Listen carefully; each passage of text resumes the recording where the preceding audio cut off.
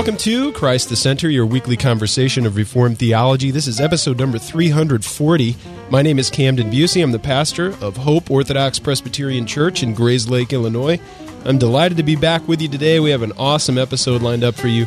Let me introduce to you first a regular. We have Jared Oliphant, who is regional coordinator for Westminster Theological Seminary in Philadelphia, Pennsylvania. Welcome back, Jared. It's good to speak with you once again. Thanks, Camden. Good to be on. Yeah, it's great to have you, and we are ecstatic to have with us one of our guests we've had before. We're welcoming back to the program Nancy Guthrie. Nancy teaches the Bible at conferences around the world. She's also the author of numerous books, including Holding On to Hope, Hearing Jesus Speak Into Your Sorrow, and the 5-book Seeing Jesus in the Old Testament Bible Study series from Crossway. She's a member and teaches at Cornerstone Presbyterian Church in Franklin, Tennessee. Welcome back, Nancy. It's great to speak with you again. Oh, it's so fun to be with you, Camden and Jared. Thanks. Yeah, we love having you on the program, and we are really excited to open up this new book, the 5th in the series, Seeing Jesus in the Old Testament. These are series of... You had me for the first one. We now did. You had me for the 5th one. Love exactly. it. The awesome. Word of the Lord, Seeing Jesus in the Prophets. We're going to speak about the prophets and understand how they point us to Christ and how God was using them to reveal himself to his people back then, and also continuing on today. He's still speaking to us through the prophets in a very wonderful and special way. But before we open up this new book, I do need to mention a few things. First, that Christ the Center is listener-supported. We rely on the generous support of all of our listeners to help us to produce and distribute all of our programs free of charge. Please visit us online today at reformedforum.org/donate to pledge your support. We are always encouraged by people that sign up, especially for monthly donations of $5 and $10 a month. It's a huge help, and we would love for you to join us in this work and supporting the church and providing good, solid, Reformed resources to people that would like to go deeper in their faith in between Lord's Days. So visit us online today at reformedforum.org/donate. I should also say that we are so thankful for all the people that have supported us in our fundraising campaign to raise enough funds to have our Reformed Forum Theology Conference, the inaugural one, October 10th through 12th in Grayslake, Illinois, just a little bit outside of Chicago. It is going to be a reality. We met our goal of $7,500. We exceeded that goal by a few $100, and that means that the conference is locked in. It's going to happen, and we're working on all the details to get Dr. Scott Oliphant and Dr. Lane Tipton out to Grayslake in October to have this wonderful new conference, and we're limiting the attendance to roughly around 100, so there's still lots of spots left, and we're working on registration means to allow people who still have not registered and did not participate in the campaign. If you would like to register, we're working on ways to make that happen, although you won't get as good of a deal as the people who contributed and helped us up front, but you still will be able to come, and we'd love to have you.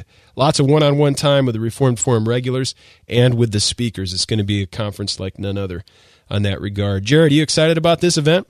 Yeah, I can't wait. It's going to be I go to conferences constantly, and this is going to be very different in a lot of ways. So I'm looking forward to the interaction and the lectures, obviously, and we have some different things planned, so it'll be great. Yeah, it's definitely not only are the lectures going to be good, and they're going to be excellent breakout sessions on the theme of the sons of God. So we're looking at a comprehensive, redemptive, historical view of that theme.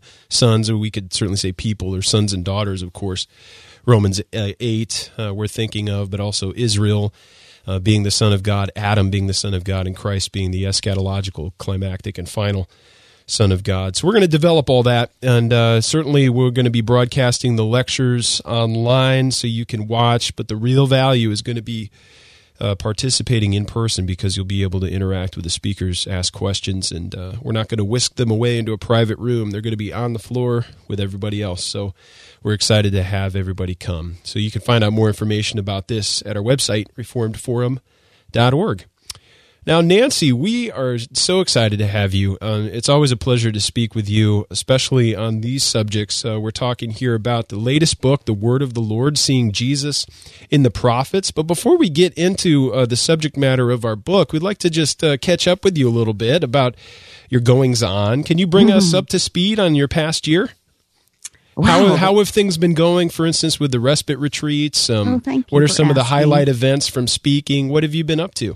Yeah, well, thanks for asking. As you know, we hold these respite retreats, which are weekend retreats that David and I host in a little lodge outside Nashville, a 12-bedroom lodge. And so it's 11 couples who have faced the devastation of losing a child and us for the weekend. And we head into the weekend and, honestly, some people walk in. In fact, this last one, this guy walked in and he wouldn't even look at us. He wouldn't talk to us. And we're thinking, oh my goodness, it's going to be a long weekend. And at the end, he said, I came here kicking and screaming, but this has been one of the best things that's ever happened to me. And I thought I'd really dealt with the loss of my daughter, and I realized that I hadn't. And so it's an exciting thing that we do. It's small but big. Does that make sense? It's a small group, but it's significant, and it's not significant because of us. It's significant because the Lord has seen fit to bless it with his Holy Spirit, because only he is Jehovah Rapha to bring healing. And these couples who are hurting so deeply come in a great need of the healing work of the Holy Spirit, that he would work through his word, through his truth, to bring healing to them. So we do 3 or 4 of those a year. So we just did one in June, which was great. But actually, this year we did our first international one. We did a respite retreat in the UK. Oh, wow. Which was really special. We went to the UK for about 12 days in May. And the person who brought us, Peter Sandlin and his wife Susanna, lost a child this last year. And they put together a respite retreat out in the country in Kent. Was just, a miserable place to be, of course.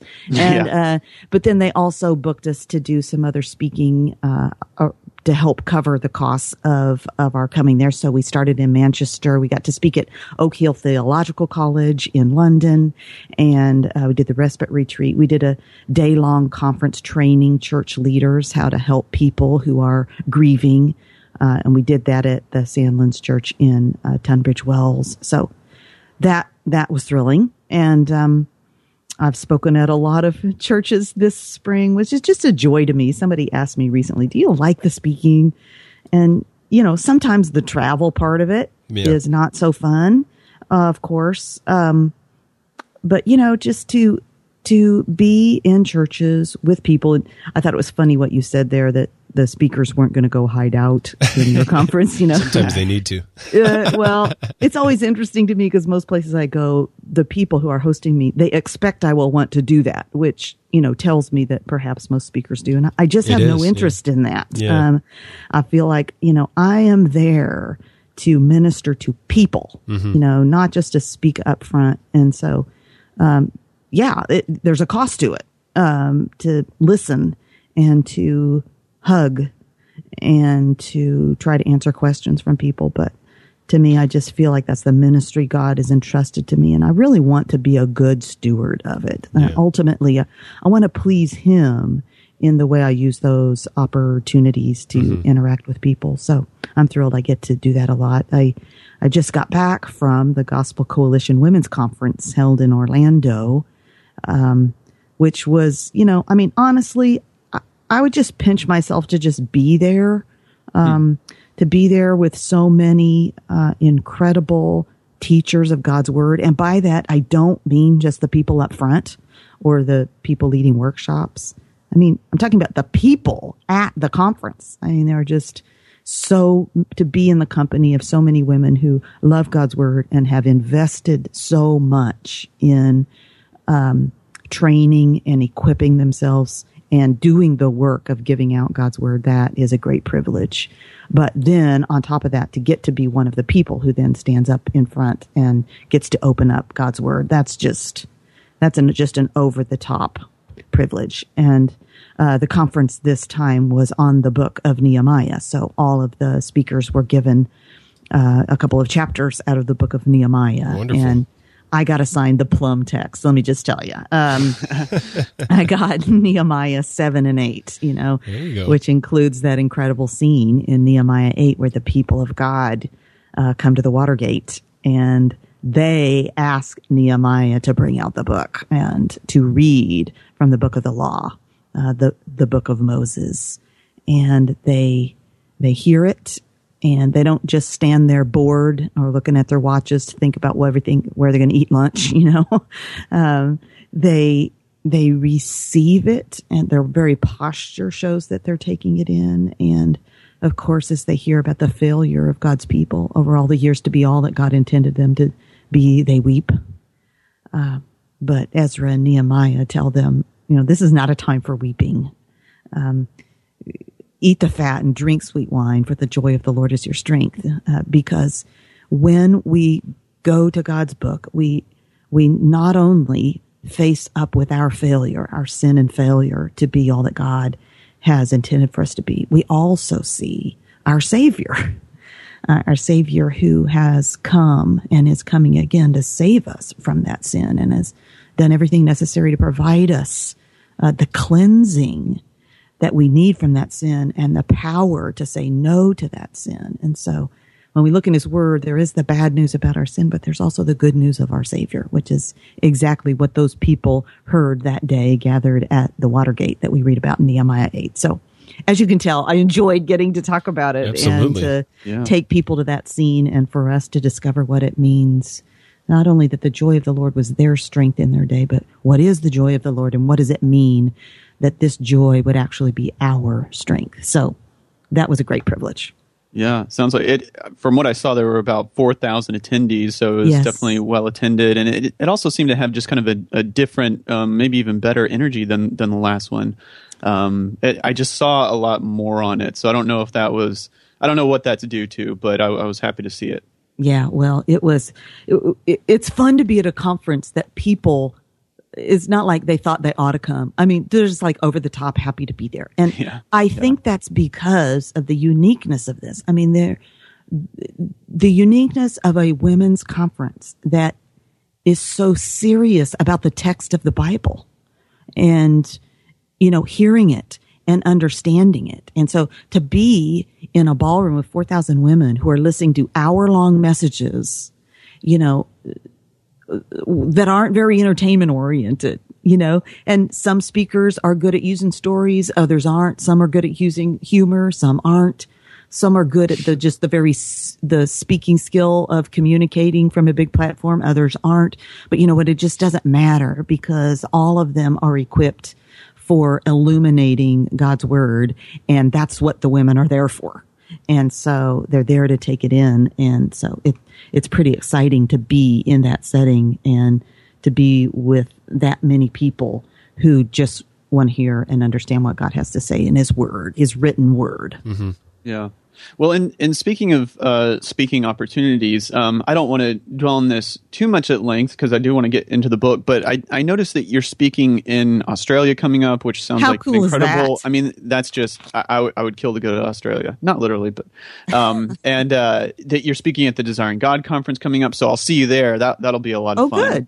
Yeah. But kind of switching gears a little bit, I noticed that you're speaking in Newton, Mass as well. And I got this from the website, by the way, nancyguthrie.com.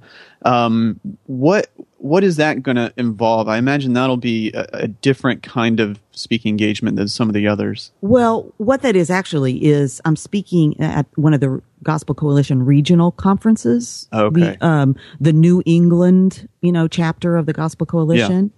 And so, that's put together by Stephen and others, and that'll be in downtown Boston. And so a church in Newton, which you probably know more than I do. It's a suburb of Boston, right? Uh-huh. Outside, right. Yeah, and it's a group that's been doing some of my Seeing Jesus studies, and they saw I was going to be there, and they just said, will you come out and do something for our women? And so what I'm actually going to do, I said, well, will your women invite unbelievers to come to something? And so they said, yeah. And so I'm going to do something that morning where I'll tell my story, but really an evangelistic gospel call to take hold of hope in the person of Jesus Christ that I'm going to do there at their church. And hopefully, and they're intending to open it up to, women from wherever and all kinds of churches. And so, even since then, I've gotten some invitations from other churches in that area. So I just say, well, come there on that Friday morning. Yeah. So that's what that's about. Okay, good to know. Well, I do want to get into the book, obviously, and this book is in a series, Seeing Jesus in the Old Testament. Can you just orient us a little bit and tell us, okay, Sure. what book is this in the series? Where Right. have we gone, and are we going anywhere? Is this the final one? How is this all wrapping up? Right. So first of all, I should probably say that, this series of books, just so everybody understands, was really my attempt at furthering my own re-education on how to read and understand the Old Testament. As someone who grew up in church and learned all the Bible stories, there was the Old Testament in many ways is certainly the storyline of the Old Testament had remained fuzzy to me. But once I started hearing redemptive historical preaching and a sense of biblical theology, I just realized I have to go back to ground zero. I have to go back to kindergarten on my understanding of how to read the Bible. And so, and I know there are plenty of other people who have needed that, and that's become clear as this series has come out. What's been so fun to me is when I go to places like the Gospel Coalition Women's Conference to have women come up to me who have been doing this Seeing Jesus series, and they say to me, thank you. I've studied the Bible my whole life, but I just have never seen it and understood it this way. And I'm so grateful. Actually, sometimes they actually weep because they're sad that they've spent their whole life reading and studying the Bible and not seen it with a sense of biblical theology to see the big story of the Bible. And there's a sense almost of regret and sadness that so much of their life has gone by and they haven't understood the Bible this way. So it's that need and desire I've sought to meet in the Seeing Jesus in the Old Testament series, the need I have had, and therefore I've known other people have had. So what I did, it's a 5-book series. So the first book was called The Promised One, Seeing Jesus in Genesis. And that's the only one that's on just one book of the Bible because it is so foundational to understanding the story of the Bible. So that was The Promised One, Seeing Jesus in Genesis. And then was The Lamb of God, Seeing Jesus in Exodus, Leviticus, Numbers, and Deuteronomy, which I'm teaching this summer at my church on Tuesday night. So Wonderful. I did that last night. I did the study on the law coming down at Mount Sinai, and the difference there is that we don't go to Mount Sinai to receive the law. We come to Mount Zion, which the writer of Hebrews presents the difference, which was so fun to talk about with about 200 women last night. So the second book was The Lamb of God, Seeing Jesus in Exodus, Leviticus, Numbers, Deuteronomy. The third book, The Son of David, Seeing Jesus in the historical books. So that book begins with, 1 week on Joshua, 1 week on Judges, 1 week on Ruth, and it works its way through the book of Esther. The fourth book is The Wisdom of God, Seeing Jesus in the Wisdom books. So a study of Job, 5 weeks in the Psalms, week on Proverbs, week on Ecclesiastes, week on Song of Solomon. And then finally is this fifth and final book in the series, which has just come out, called The Word of the Lord, Seeing Jesus in the Prophets. So it's a 10-week study, and as you know, there are more than 10 prophetic books. So one week is just an introduction and orientation to the prophets, and we can talk a little bit more about that. But I think that's what most of us need. We need an orientation to the prophets because I think most. Well, that's not fair to say most, but. Well, maybe it is fair to say. I think the prophetic books are the books that we are least familiar with for most people. Even those of us who have said that the Bible is the most important book to us our whole lives, the prophetic books are confusing and intimidating, and they don't fit into some of our theological systems. And so there's one week just to kind of orient us and tell us why the prophets are worth, what makes them challenging to study and what makes them worth studying. And then I chose 9 of the prophetic books. Really, and I didn't really go in book order because once again, I think one of the things that makes the prophets challenging to study is we are such chronological thinkers. And we don't understand the story. And so I felt like it's helpful to present the prophetic books in the historical order in which what's being addressed in them takes place. So, as you know, the prophetic books begin with Isaiah, not because it's the first that was written, because it's the biggest, it's the longest. And so instead, I began with what, was likely one of the earliest, which would have been the book of Jonah. And so I selected 9 of the major and minor prophetic books, to work through in those chapters. That's really helpful. One thing you address right early on is this foundational, some friends of ours would say architectonic texts such as Hebrews 1:1. Well, you'll have to explain to me what that means after we're done, okay? Absolutely. About the most basic foundation you could possibly get. Hebrews 1:1 really describes what's going on with the prophets. But what you're doing, especially in the introduction to the prophets, is so helpful because in a sense, you're helping people learn how to fish rather than just feeding them, well, this prophet is about this, about this, about this. You are offering data and information, but you're also more or less teaching people how to read the prophets in general. So even though Nahum, for instance, is not included here explicitly with an explicit chapter, but when you come to the book of Nahum after working through this 10-week study, you'll know how to approach it. And that's helpful because there are so many different hermeneutical approaches to the prophets. There are so many different, disputes regarding biblical prophecy in evangelicalism today. And so Nancy is I'm speaking now directly to the listener. Nancy will help you, navigate these sections even beyond what's contained in the pages of this book. Nancy, why is Hebrews 1:1 such an important place to start to kind of be our compass or our bearing so that we make sure that we navigate these prophets correctly and don't get sidetracked? Yeah. Long ago, in various ways, God has spoken through the prophets. And then there's one of those huge buts in the Bible, right? But now he has spoken through his son. And so there's a sense in which we understand that we understand Jesus as the prophet of all prophets, in that sense, the prophet that all of these prophets were shadowing in their person and work, that Jesus is not just a messenger of God like they were. He's the message. He's in a sense, the final word. He is the exhaustive word. He's now everything we need to know. He's everything that God would want to say to us. And he's the focus toward, he's the answer of all that the prophets were writing about, all that they anticipated, he fulfills.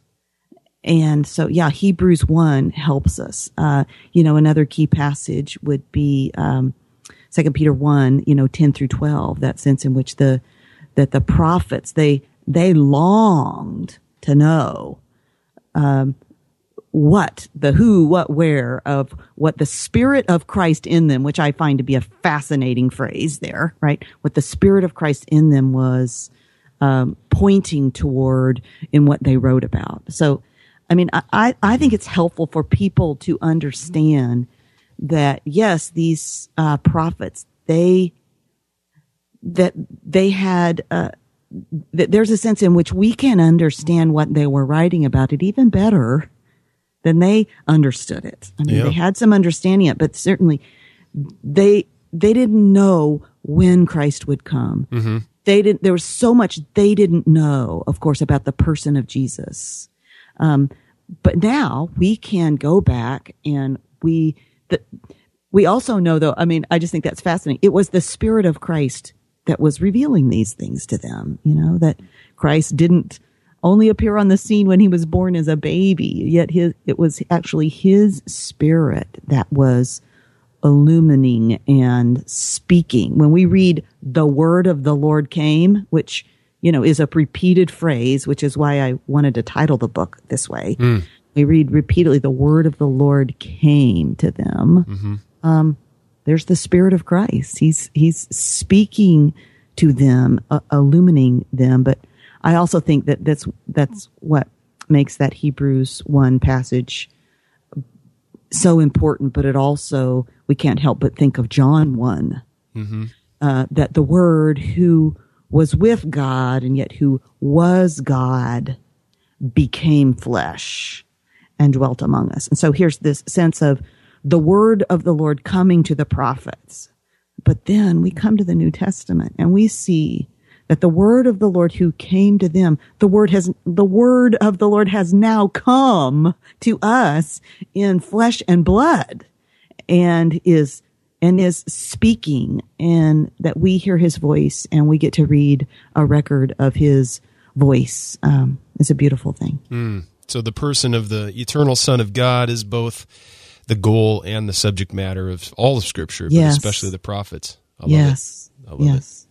Yeah, and another observation that you make that I just could not agree more with is you mentioned that our unfamiliarity with the Old Testament history and geography often causes us to hesitate to even study these books. They just sound foreign to us. We're not sure, what our entry point is.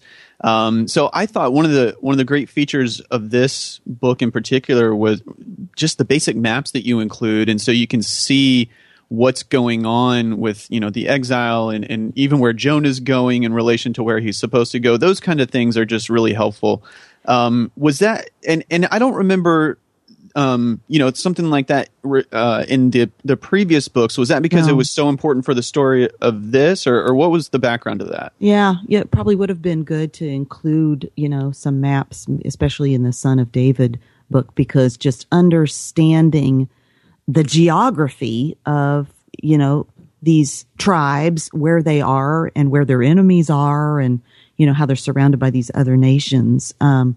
It really does help. And, I don't know though. There's something about, putting a map. I mean, people are so easily intimidated, and if it starts, if it starts feeling like school instead of just this inspirational Bible study, I mean, people can pretty quickly go, oh, that's going to be too hard, or, it's going to be too technical.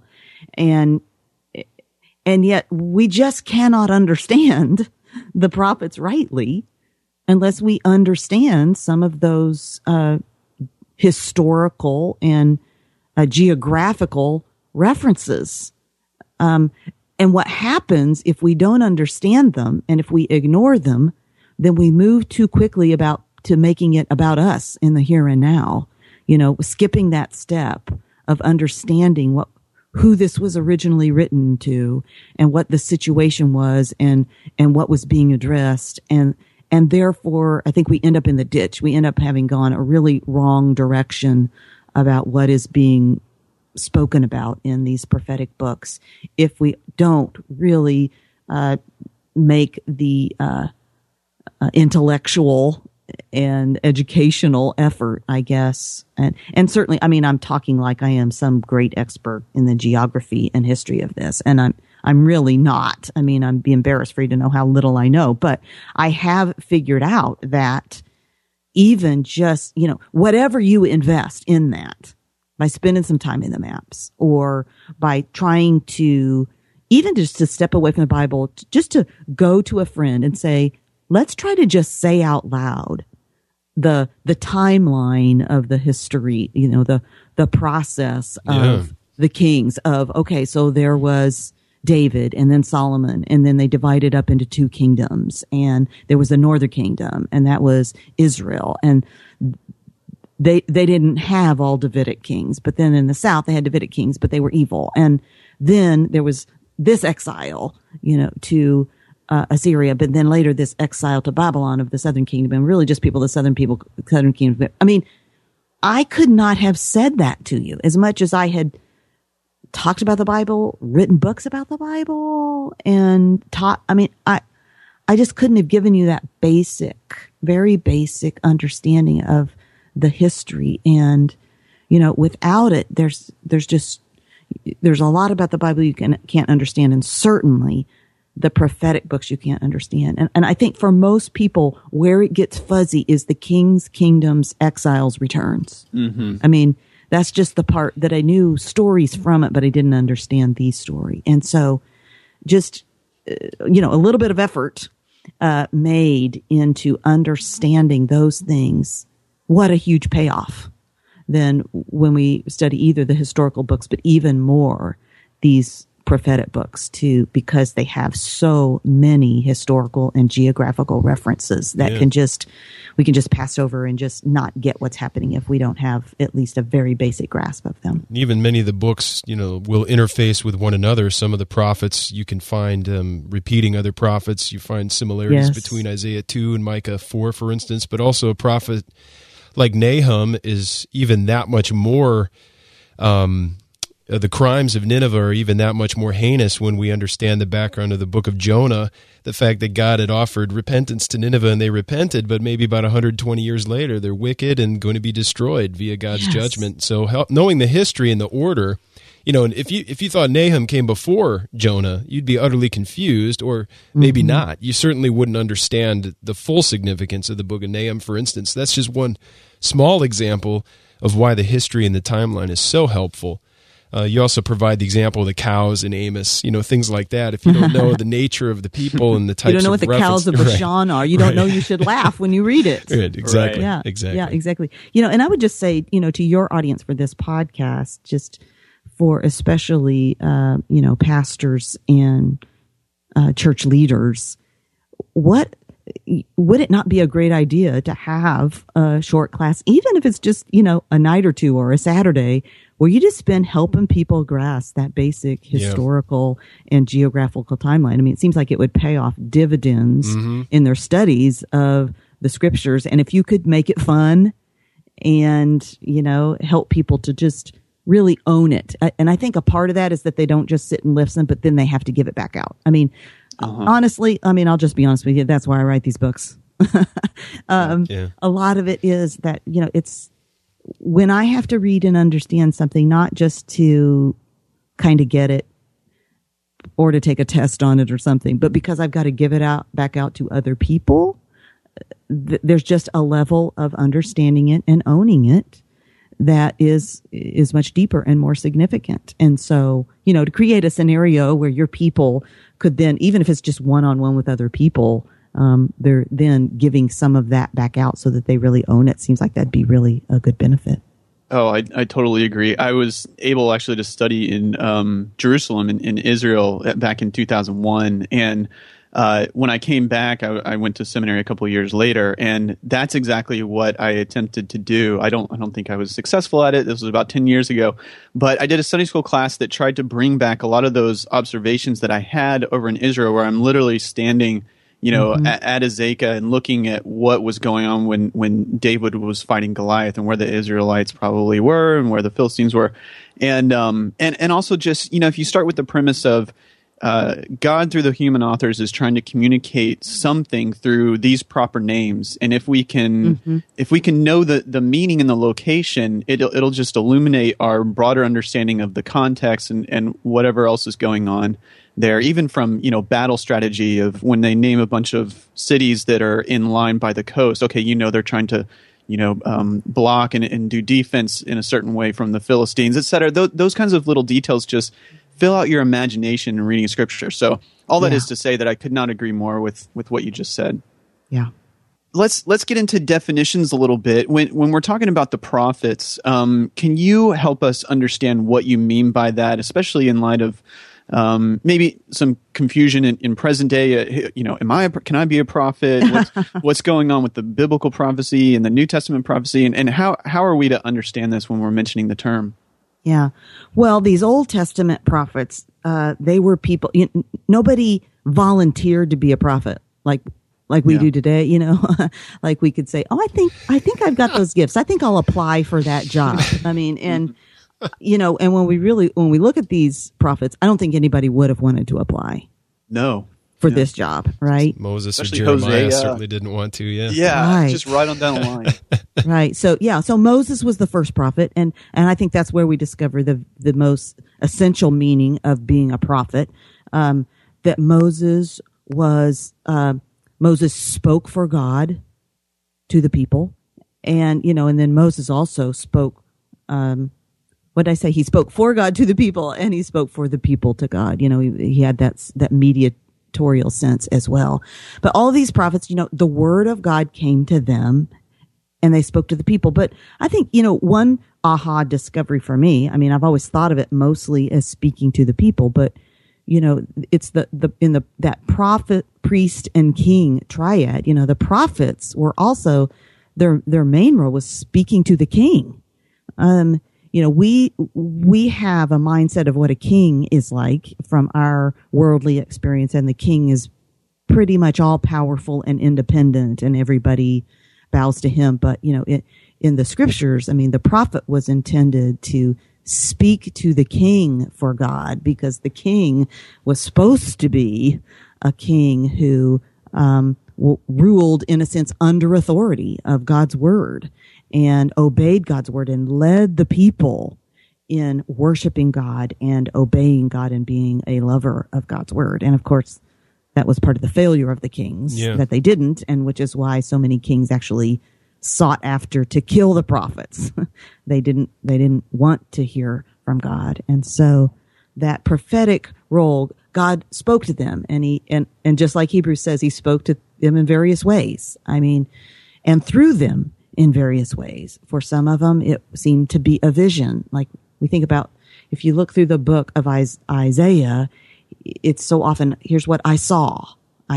And interestingly, he keeps using the word over and over again in Isaiah, behold, behold. He wants us to see what he saw. But how different was the experience of Hosea? Yes, there is a section of Hosea where the Lord speaks to him and he gives out God's words, but he's living out a message in a really costly way, we would have to say. That at the very beginning of Hosea, we see that God calls him and tells him to take a wife of harlotry. And so his life, his marriage is going to be a way he's declaring something to the people of God. And of course, he is declaring to them the way God sees his marriage to an unfaithful people who are adulterous. They're chasing after other lovers, other gods. And so Hosea it's not just that God is giving him this message in words and that then he's going to go out and declare it. He's got to live out that message to people. The prophet Ezekiel, once again, it's these visions. God gives him these series of visions that he sees, and then he communicates. So for these Old Testament prophets, the word of the Lord came to them, and they wrote and they gave out God's word. And oftentimes it was through a vision, and then other times through direct communication, evidently from that Spirit of Christ who spoke to them the word of the Lord that they were to give to the king and to the people. There's a quote that you have in here, and I'll just read it. You say, "We can never think that the exiles returning to the land, putting a monarch on a throne, or rebuilding the temple was the fulfillment of all God promised through his prophets." And I guess someone, a skeptic might say, isn't that what the prophets were prophesying about? How is that not the message? So how do you, can you explain a little bit and elaborate on that quote there from you? Yeah. Well, I think one key thing to understanding the prophets is the breadth of fulfillment to those things. I mean, there are a number of things that we would see in the prophets that were fulfilled in physical, tangible ways in history, in their day. But then but those seem to be partial fulfillments, because they also seem to be fulfilled in far greater ways when the word of the Lord came in flesh. We see, that there are things that are spoken of that are fulfilled in much greater ways in the person of Christ and in his work and what was accomplished by him. And yet there still seems to be even greater and fuller ways that are yet to be fulfilled. So I'm trying to think of an example from one of these. Let's maybe pick the book of Daniel, which, let's face it, I always thought it was all about the lions, and about be brave. Yeah. Now I realize it's all about the kingdoms of the world and the kingdoms of God. And here are Daniel and his companions, and they are carted off from Jerusalem to live in the kingdom of the world at that time, Babylon. And the real question is, how are they going to live as citizens of the kingdom of God in the kingdom of the world? Mm-hmm. And lo and behold, these dreams that are given to these kings and to Daniel, they're all about kingdoms. And there's this dream that the king has that Daniel is able to interpret it. And what this dream shows is that there is going to be a rock not hewn by human hands that is going to crush all of the kingdoms of the world. And Daniel is able to interpret it, but once again, he has a limited ability to see what that rock, or we should say who that rock is going to be that's going to crush every kingdom of the world. And we see that when Jesus comes, he claims to be that rejected stone, that cornerstone. He, in his person and in work, he is going to crush all the kingdoms of the world. And that is fulfilled in a partial way, a beautiful way, in what he accomplishes in his life and death and resurrection and ascension. He is now seated at the right hand of God. And yet, isn't there a further greater fulfillment yet to come in his second coming, when he comes and the Babylons of this world, as we read about, especially at the end of Revelation, when Babylon the Great is destroyed forever.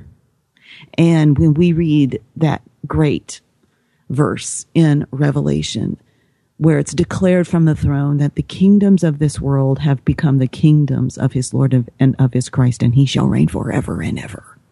And so there is yet to come this greater fulfillment of what was prophesied. And another example would be Ezekiel. Ezekiel has this vision of a restored temple, a restored city. And, honestly, your friend Greg Bill was so helpful to me in his book, especially on the temple, that Ezekiel in his vision, he seems to see this garden-like city in the shape of a temple. I just loved that, because those are those three big images, right, of restoration. But the thing is, when the people come back from exile that Ezekiel is talking about, the people are going to come back and this is going to happen. I mean, let's face it, the city of Jerusalem, it doesn't quite live up to what Ezekiel has described in terms of a city, of its restoration. The temple, certainly, the rebuilt temple, it certainly doesn't live up to the temple that Ezekiel describes. The people themselves, I mean, they're not restored to any. It's not a great city again, like we might expect. And so, yes, there's a partial fulfillment when the people return from exile, and as we read about in Ezra and Nehemiah, the wall is rebuilt and the temple is rebuilt, and the city, in a sense, God's people are restored. But it just doesn't live up to all of the glory that Ezekiel has described. But then comes the day that Jesus comes, and he reveals to us that he, in fact, is the temple, and that when he is destroyed in 3 days, that temple will be rebuilt. And then as we read throughout the rest of the New Testament, that he is building his church even now with living stones. Right.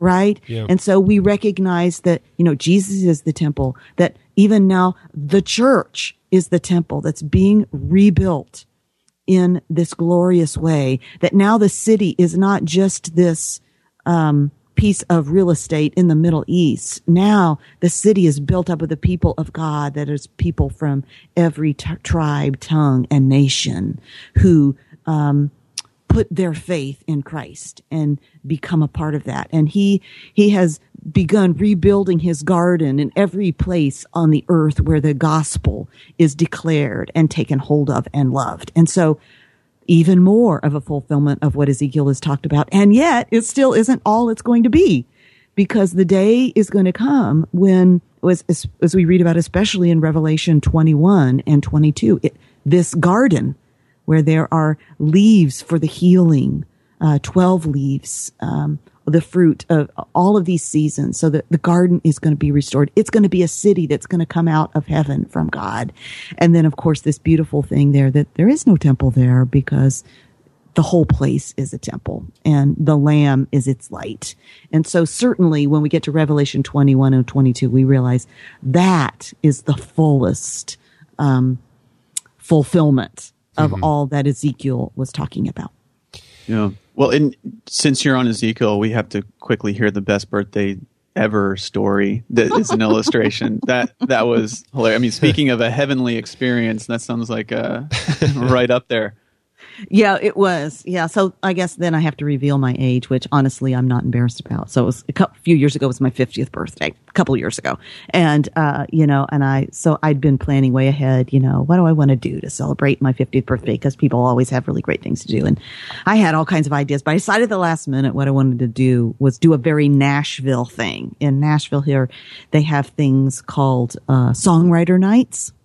And what they are, because there are so many songwriters here in Nashville, right? And so they do a thing called, in the round. And what that means is you have like 2 or 3 songwriters in the round. And it's not necessarily the people who sang the songs and recorded them and made them famous. Right. It's people who wrote the songs. And these guys, kind of sit in a circle and they sing the songs they wrote. And to me, it's far more fun than actually the big artist performing on a big stage. And so, because we have a lot of friends who are, songwriters and musicians, and because we love music. So we invited just a small group of friends who are all musicians in big and small ways. And we had my own personal songwriters night.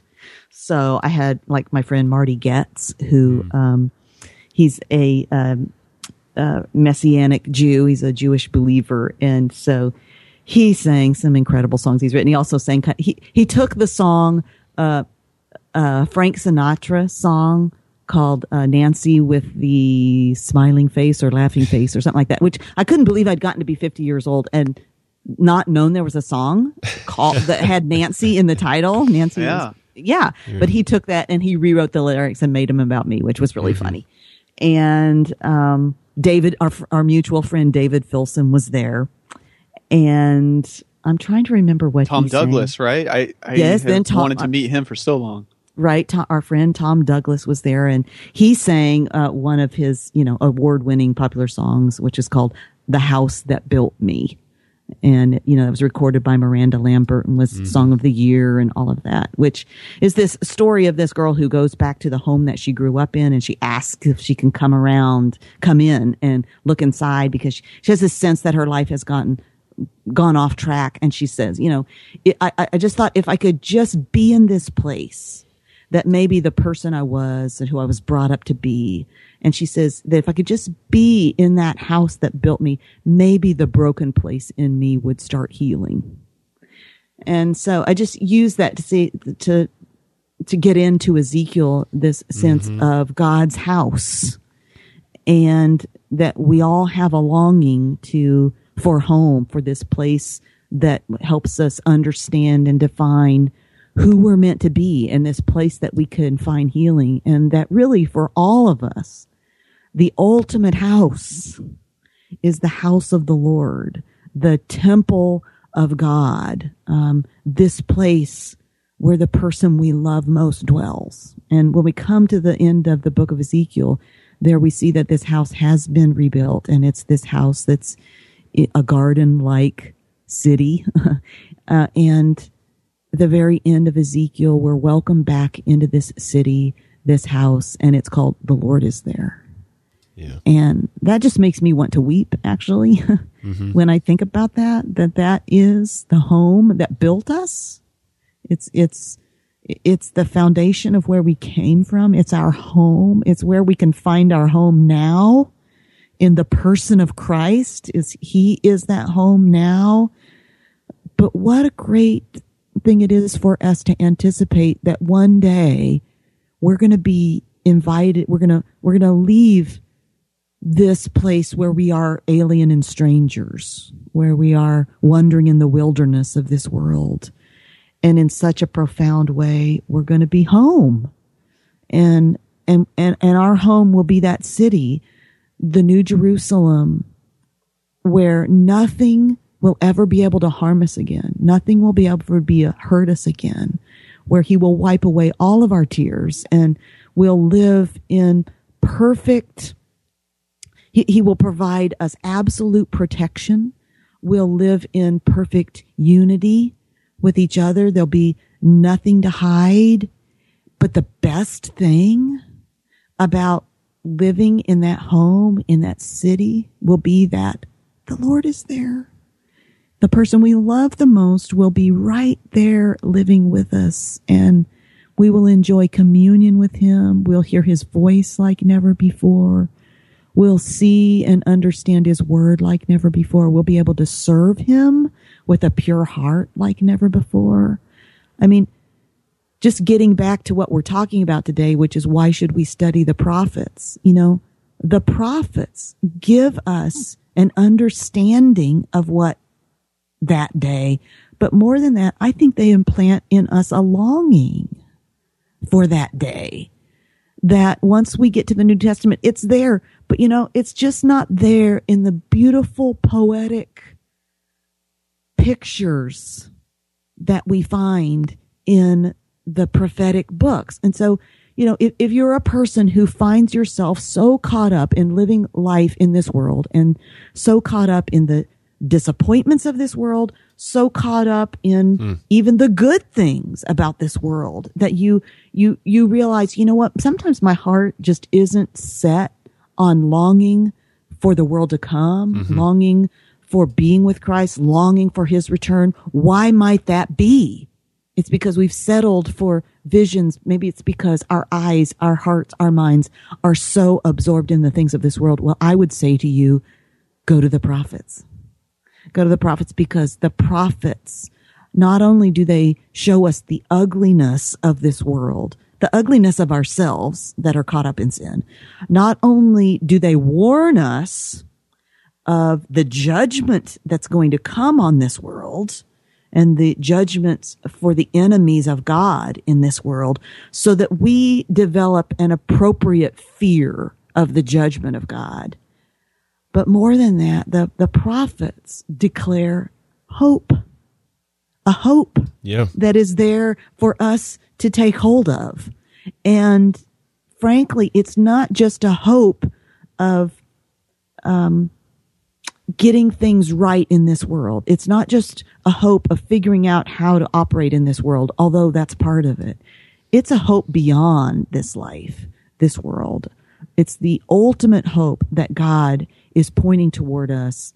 And it's not just the hope for the people of God that came in Christ's first coming, which we must land on and camp on, because that is the reality we're living in now. And we have the hope, for example, the hope that Jeremiah presented.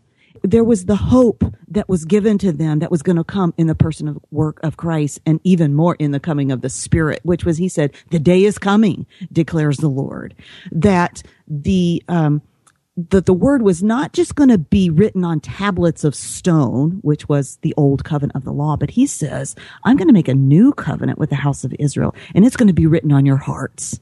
And so that's fulfilled then when Christ comes and he offers the blood of the new covenant. And then on the day of Pentecost, when the Holy Spirit is poured out, and so that this new covenant is written on our hearts, it gives us the want to. And yet Jeremiah points to so much more than that. Jeremiah keeps using these words about being replanted in the land and being restored. And we know that we get that restoration, that replanting now as we take hold of Christ and as the Spirit of God goes to work in us, beginning that work of renewal in our lives. And yet that work of renewal, it's ongoing. That replanting, restoration, it's ongoing, and it will not be complete until that day of resurrection, and we experience the complete renewal that is what Jeremiah and Isaiah are talking about. And so, I just think people have a perception about the prophets. About we started by talking about understanding the geography and history, and maybe one reason we don't study it is we think it's pretty much all about that and those people then. But here's the beauty: when we understand what it was saying to those people then, and we understand the sin they were dealing with, the judgment that was to come, and the hope that was being presented to them, we realize is that we struggle with the same sins, and we're subject to the same judgment, and we have the same hope. Our hope is in the person of Christ who came, but more significantly for us, the person of Christ who is coming again. And the hope that is described, that the prophets present over and over again, it was experienced in part in Christ's first coming. But it's what gives us a longing. It's what nurtures in us a longing for the restoration, the hope that is yet to come when Christ comes again. Absolutely. That's so helpful, and we certainly live in between the times. And the prophets help us to understand what that means, and they do look forward to the coming of Christ, to his incarnation, and to the Messiah and what he would do on this earth. But also, in a very important and significant way, they do look beyond that as well, into the time that we live now, but also unto the time in which the Lord will return, when all of his people will be raised imperishable, and when we will come to the heavenly Mount Zion and worship our Lord face to face in the new heavens and new earth. And once again, Isaiah 2, Isaiah 65, Micah 4 are helpful for explaining what God is doing in our lives now and what he is yet to do in a final and climactic way. So although many of the prophets do speak of judgment, and we do find prophets acting as prosecuting attorneys, there's some wonderful material about that in the book, it's always against the backdrop of Christ bearing the wrath for his people and also becoming their ultimate hope, which is really what all of Scripture is about, pointing us to Jesus Christ, our risen and exalted Lord. Nancy, it's been such a pleasure to speak with you once again. I'm so thankful that you've written this book, and I look forward to hearing from many, many people who are going to buy this book and use it in their churches. Thanks for taking the time today. Well, thank you guys so much for being interested in it and for all that you do to equip people in their ministry, including me. Thank you. We want to point people to the various websites. We'll have links in the show notes, but you can find out more information about Nancy online. You can visit her website, nancyguthrie.com. There you'll find information about her speaking engagements. There's also a form there for you to fill out if you'd like to request her to speak at your event or at your church or ministry. You can also find out more information about Nancy's books at crossway.org, and there's a special website that you can visit, seeingjesusintheoldtestament.com. If you visit that site, you'll find a whole bunch of downloadable resources related to this entire series. You can download audio and video lessons. You can also find information about purchasing DVDs and copies of the book for use in your local churches. Of course, we're available at reformedforum.org. There you'll find information about all of our programs. You can subscribe. You can get these podcasts downloaded automatically to your computer. You can also get in touch with us by sending us an email at mail@reformedforum.org or by tweeting us at reformedforum. We'd love to hear from you, and we're excited to get to meet many of you in October 2014 for our first annual, we hope, our inaugural Reformed Forum Conference. So we want to thank everybody for listening, and we hope you join us again next time on Christ the Center.